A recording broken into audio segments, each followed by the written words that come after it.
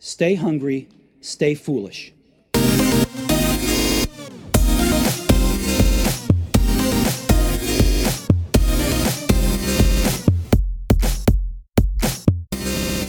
So now on the Innovation Show, it's a huge honor to welcome Bebop Gresta, chairman and co-founder of Hyperloop Technologies. Welcome to the show, Bebop.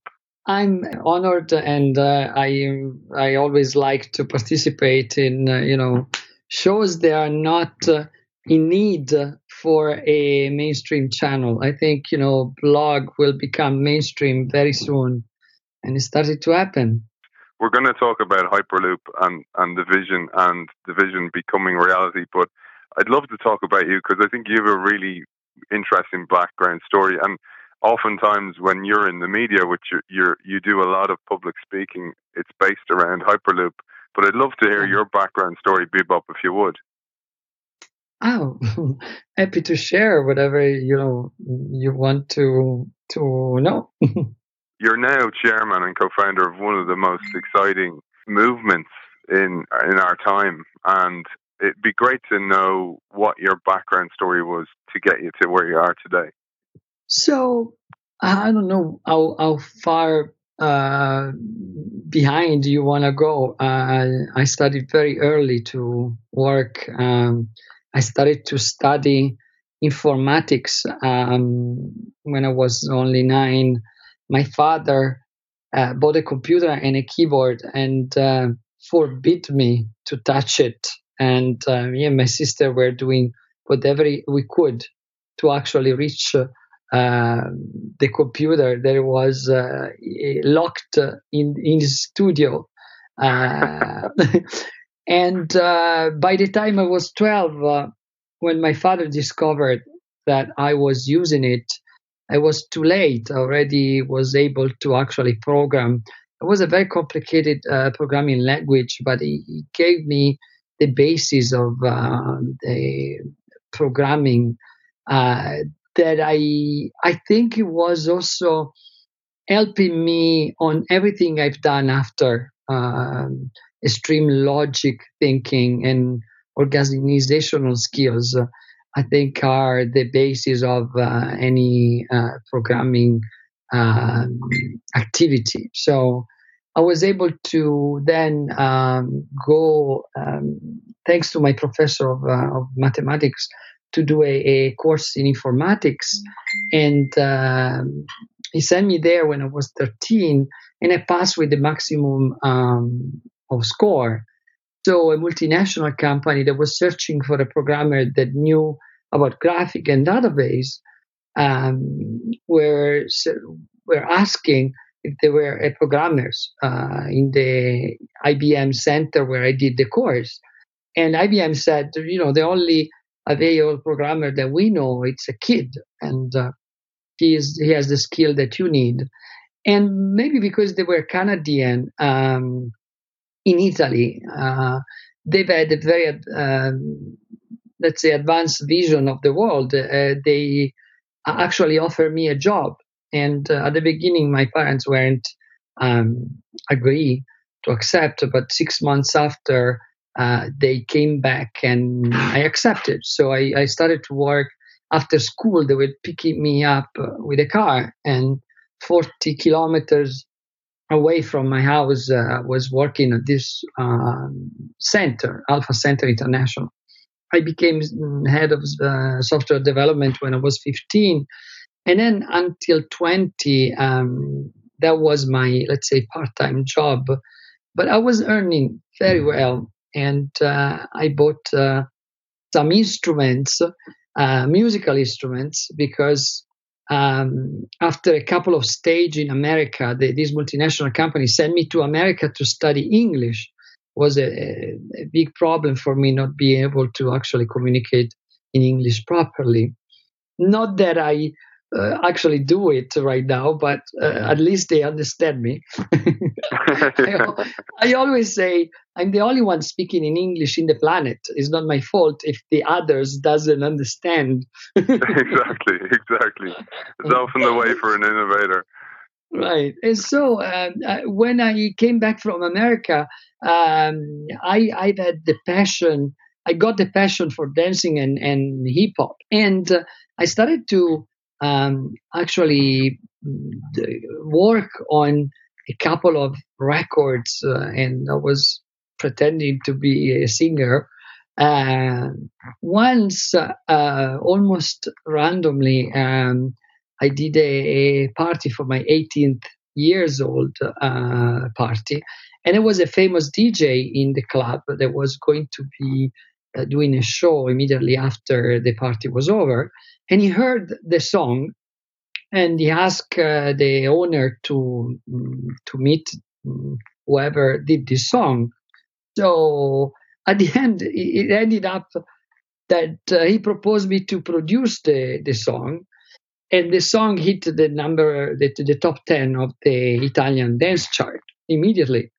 Oh. So all of a sudden, I was capable of starting a music career, and I had to leave the multinational company because there were requests for tours and in concerts, and I did it for almost 5 years. I also had a TV show in national TV, and then I've been the host and the producer of MTV for another couple of years, and then I founded Bebop, a company that was basically doing what I was best. It was programming the first initial websites because internet just kicked in Italy, and companies were searching for experts that knew something about that. And I was combining my artistic career with my programming knowledge,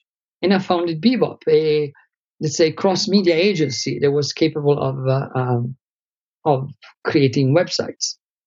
And 4 years after, Telecom Italia, the biggest telco in Italy, asked me to create a project for them, a web project, and I created the community Alice, and it was an immediate success, so big, 3.5 million people subscribed to the community, that Telecom Italia decided to buy my company for a lot of money. It was, say, the equivalent of $10 million. Wow. And what age were you then, Bebop? It was 1998. I sold my company, 40% of my companies, and I probably created one of the first case history of the Italian new economy. They did a documentary of my life, and it was pretty popular. And with that money, I partnered with another big names. There was Enrico Gasperini in Italy, and he was famous because he did the first IPO of that period of a web company. And then he called me and he said he wanted to do a company with me. After I sold the Bebop, we created Digital Magics. Very quickly became one of the largest incubator of startups. Not because we are cool, but because the Italian innovation market didn't exist at the time.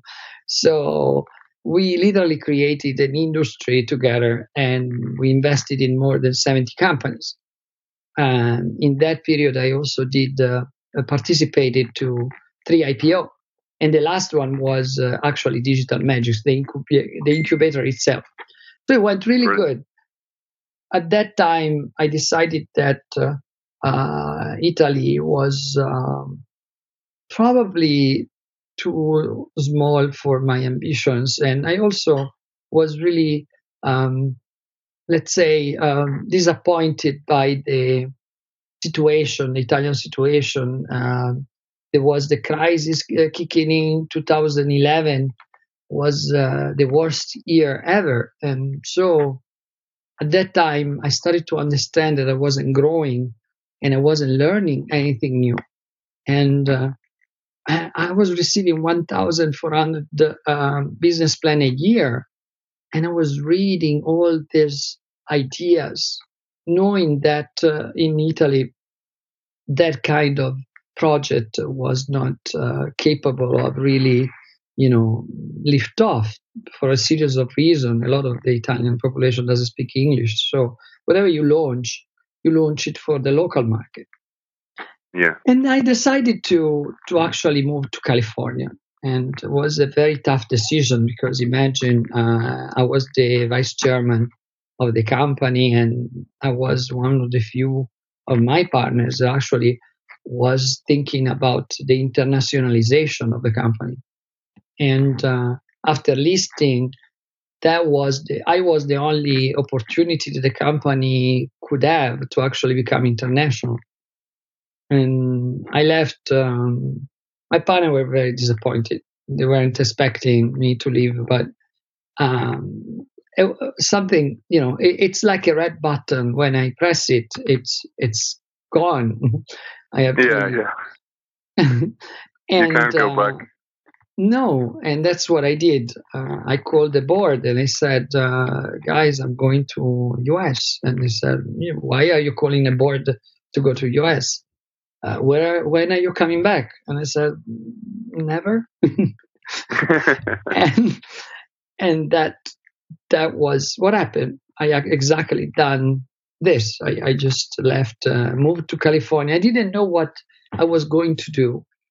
And, but I knew I was searching for something that was different. The next activity that I was going to do was something that has to be meaningful, that has to actually really help humanity move forward. And that's what I was searching. But my mood, honestly, as soon as I moved to California, was that I had enough about startup. I didn't want to hear any more pitch on any startup. I didn't want even to hear the name startup. I said, I'm done with that. Yeah. And I was in Los Angeles. I was trying to find the next thing. And I was participating in a series of events on a community called Metal. Metal is a famous community of entrepreneurs and doers. It's amazing. It's hosted by Ken Rutowski. It's an incredible, talented connector and networker that put together people like Nolan Bushnell, the founder of Atari, together with Oscar winners, together with Grammy nominated, together with amazing entrepreneur. And it's a community that every week, every Saturday, speaks about the future and their presentation and panels and so on. So in that, one of these events, this German guy comes to me speaking a perfect Italian, and he says, "Hi, I'm Dirk Halbert." And I was surprised about his amazing pronunciation. He said, I'm a German entrepreneur, and I don't know if you heard about the Hyperloop. And it was some months after Elon Musk published the white paper. And of course, I heard about the Hyperloop because it was in the news already, but it was not really known. It was really, only technical people at that time really knew what it was. And I said, "Oh wow! So you are doing the Hyperloop?" And he said, "Yeah, I'm doing the Hyperloop. I know who you are because I've been in Italy 15 years, and I followed a little bit your career, and I would love you to be involved." And I was like, so you want me to be involved in the Hyperloop. So how much money have you raised? The classical question that you ask, because, after 15 years that you do startups, you think you have the arrogance to think that you know everything about startups, including how startups are supposed to be created, right? And the first question is, how much money have you raised, right? And so he said, nothing. I said, what? So you want to do the Hyperloop, and you haven't raised any money. No, but I have, he said, I have 100 scientists working for me. And I said, okay, so you want to do the Hyperloop, you haven't raised a penny, and you have 100 scientists working for you. And he said, yeah, I'm doing it with this crowdsourcing. At that time, even the concept of crowdfunding was at the beginning. So imagine crowdsourcing, never heard. And I was like, what is that now? He said, well, we are giving stock option in exchange of work. So I'm not raising money, I'm raising brains. And I was so arrogant. I said, listen, dear Dirk Alborn, I respect you, but I'm sorry to say that you're delusional. It's not going to happen. And you're losing your time. And I'm sorry, but I don't want to be involved. And, thank you very much. I'm done with startups, and especially this startup. It sounds really out of your mind. Okay. But it was really stubborn and very humble, Dirk. And he sent me the document anyway. And he said, whenever you have time, read it. Because I'm sure you have the capacity to understand this incredible project. And, I was completely far from transportation. All my life, I invested in media. Maybe the closest thing that I've seen was amusement parks. There was a period where I listed a company in UK that we were investing in hotels and amusement parks.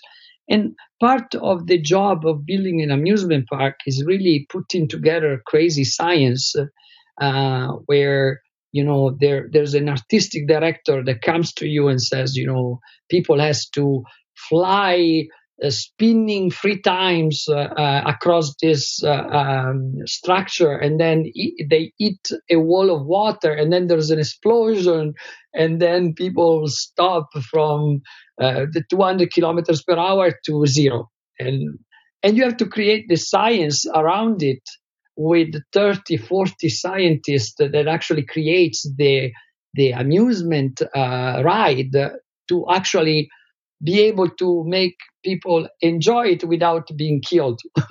So at the end of the day, that was something even crazier than the Hyperloop, because there's really crazy science behind it. So I've been kind of looking at projects like this, but I knew the difficulty and the amount of money that you have to raise to actually make it happen. And every project that we were looking at was $500 million just to start playing with it, right? So, but Dirk sent me this document, and it was on my desk for probably a couple of months, and I was not in any willingness to even open it. But the problem was, every time I was going back to metal, Dirk was there, and I was feeling embarrassed not to give him a reason why I'm not investing or not even considering that. So one day I decided to open the folder they sent me, and there was an amazing thing that I saw. There was the Elon Musk document, the project that he published, the white paper. And then there was a series of scientists that Dirk put together that was commenting the white paper. And there were people from NASA, SpaceX, Tesla, Boeing, Aerospace, Lockheed Martin, incredible scientists with incredible curriculum. And they were all working in different topics. If something was doable, they were explaining why. And if something wasn't doable, they were proposing 2 or 3 alternatives that were actually doable. And for the initial pages that I started to read, I was hooked. For 2 months, I didn't do anything else. I was just studying this document. And the more I was going into it, the more it was exciting, because with a very candor simplicity, they were detailing why it was doable. And the more I was going into this document, the more I was realizing that the most exciting part was not only that this was doable, but also the way he was doing it. Because all these people were working just for the passion of participating on a project like this. And professors, MIT professors, there were people that worked with Einstein, people that contributed to the formation of the Apollo mission, people that are, expert in transportation for 40 years. And all were working, just taking stock options in exchange. And I started to call these people because, my job in the digital magics in my incubator was actually to do due diligence on this startup to understand if and how they could deliver what they were promising in their business plans. So I was a little bit of Sherlock Holmes in my company because I was actually the one that was really investigating and doing the real due diligence. So I did what I do best. I started to really dig into each of the elements. And I realized that the technology that we needed to build it were there. We weren't really talking about anything incredible or crazy to build. Yeah, I immediately realized there was a big effort to actually integrate this technology. But if you start from the point that you don't have to reinvent anything, that it's a very good point to think about a new transportation system. So that was where I probably clicked, and it was my haha moment, because then I called back Dirk and I said, Dirk Halborn. And he said, oh, Bebop, it's a long time that I don't hear you. I said, yeah, because of you, moron.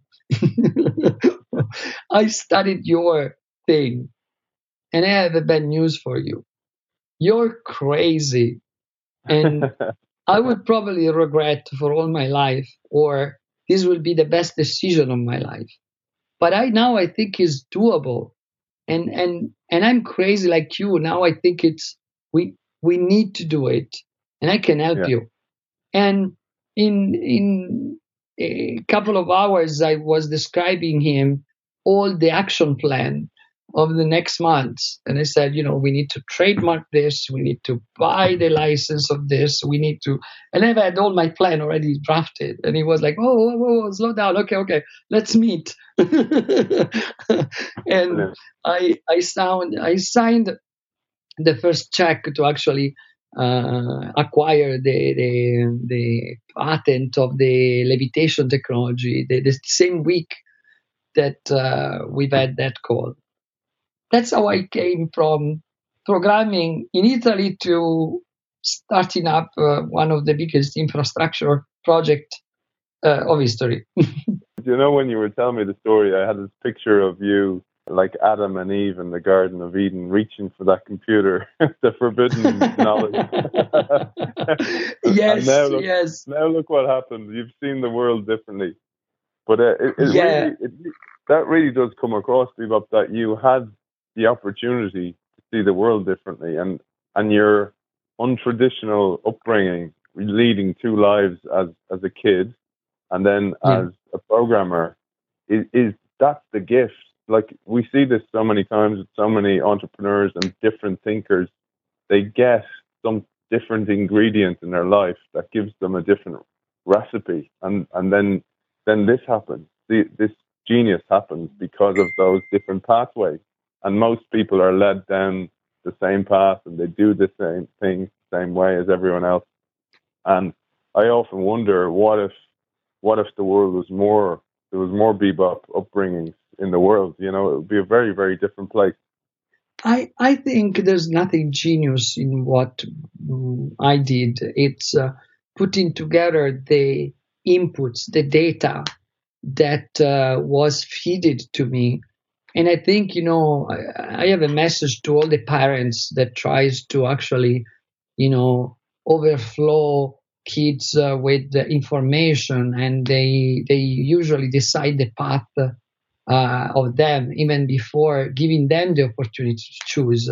I think the best way is actually to teach them the no of society. I think what my father did best is to actually give me the no's very early so I could actually find a way to do it. Anyway, Yeah. if so, give more no to your children so they can actually have a reason to do that. Yeah, give them the boundaries. But Yeah.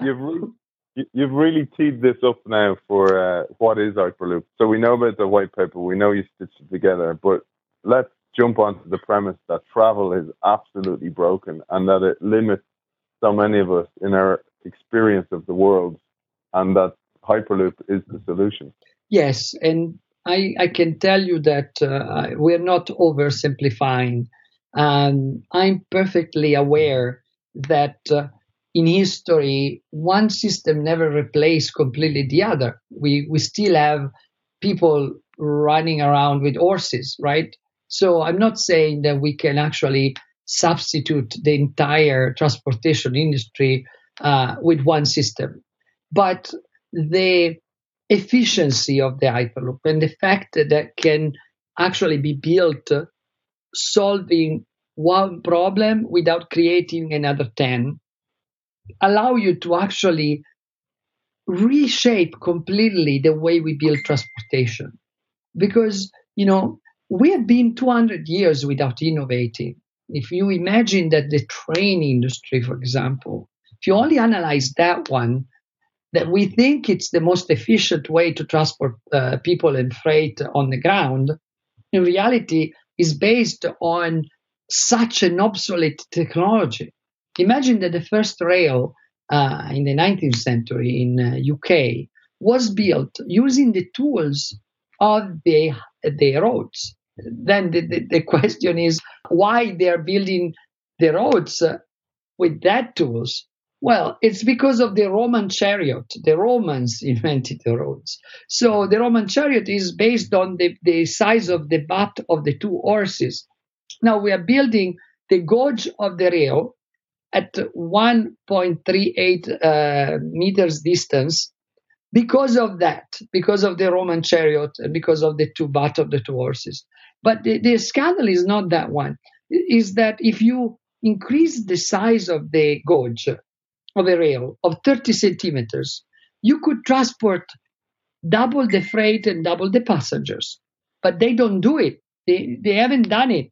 Why? Because it's a complete subsidized industry that hasn't innovated and doesn't need to innovate. Because if you analyze every rail in the planet is not really even competing anymore. It's just an industry that is in the hands of a few companies that stopped innovating a while ago.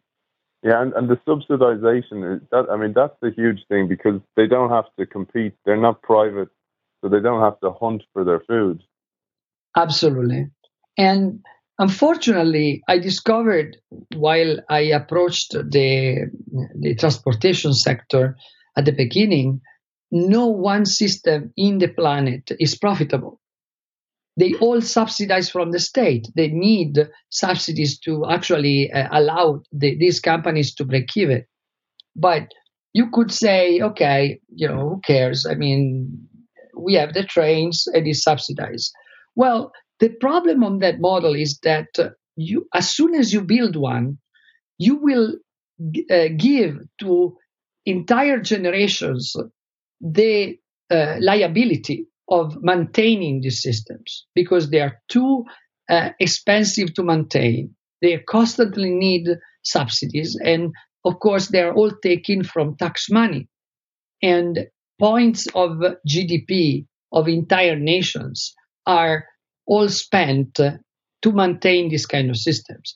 Money that could be spent in education, in hospitals, in things that we need. Within 2040, we will lose 30 to 35% of the entire jobs of the planet. This is Forrester research. These jobs will not be substituted. They will be gone. And what happens to all these young people that are actually studying, and then they will be on the market place and they will not find a job. We need to start to reshape our economy that is based on scarcity. And we have been so stupid to build the economy of unlimited resources in a planet that has limited resources. This is crazy. And this kind of system, if we build it, they are self-sustainable, because the Hyperloop is using a combination of renewable energy. And with the excess of energy that we can create, because the Hyperloop is energy positive, we can actually get rid of the ticket and pay the maintenance for it. So it's not only profitable and can recoup the entire investment, can also repay for the maintenance. Imagine this new generation of infrastructure that doesn't need and require any ticket and any subsidies, because the energy generated is enough. This is the start of a new generation of companies that are actually not based on consumption. And I think the planet needs, as fast as we can, to move there, because we have all the technologies to do that.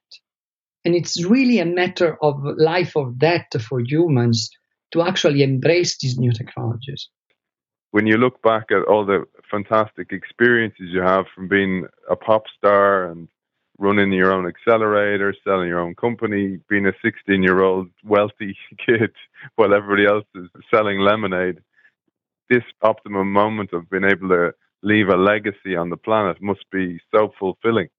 That's, I think, very important to understand after you've been successful and also having failed a lot. Actually, you start to synthesize your life and start to be aware. And I think that moment, when that moment comes, you feel like a call. And I've seen this happening in a lot of successful people. It's something that you can't go back. Once you feel it and you feel this call, then you have to do it, or you will be, very unhappy. I think the main goal for our life is actually to achieve happiness. And I strongly believe that with technology, we can have a planet of abundance where happiness can be granted to everybody. And I'm not idealistic. I'm very practical. I think we can reach there. We have all the technology to do that. That's why I'm super proud of what we are doing, because the crowdsourcing model that actually has been just published by Harvard as a template, they are using us. They say we are the biggest startup in the planet. I think we are the biggest effort that humanity did to put together the best minds in the planet to solve one of the biggest problems, that is transportation. Now, this has been published by Harvard Business Review and is used as a template to solve all the other problems of humanity. We can actually do it. We have the technologies to solve energy, food, housing, all the big topics of humanity. And we need to actually train our kids and our new generation, because they are the people that can actually make this happen in one generation. We have the technologies. We need to do it. That is a phenomenal goal, Bebop, and as is the goal of Hyperloop. Is there somewhere on the website, perhaps hyperloop.global, people can get involved? If you are interested, you can actually apply. And our HR right now, it's receiving 60 requests a day. Wow. But we are growing very fast. So wow. Really, it's from the inception until now, we have 900 people working from 42 countries. It's exciting what's happening right now. Bebop Bresta, co-founder and chairman of Hyperloop Transportation Technologies. Thanks for joining us. Thank you, Aidan. It's a pleasure.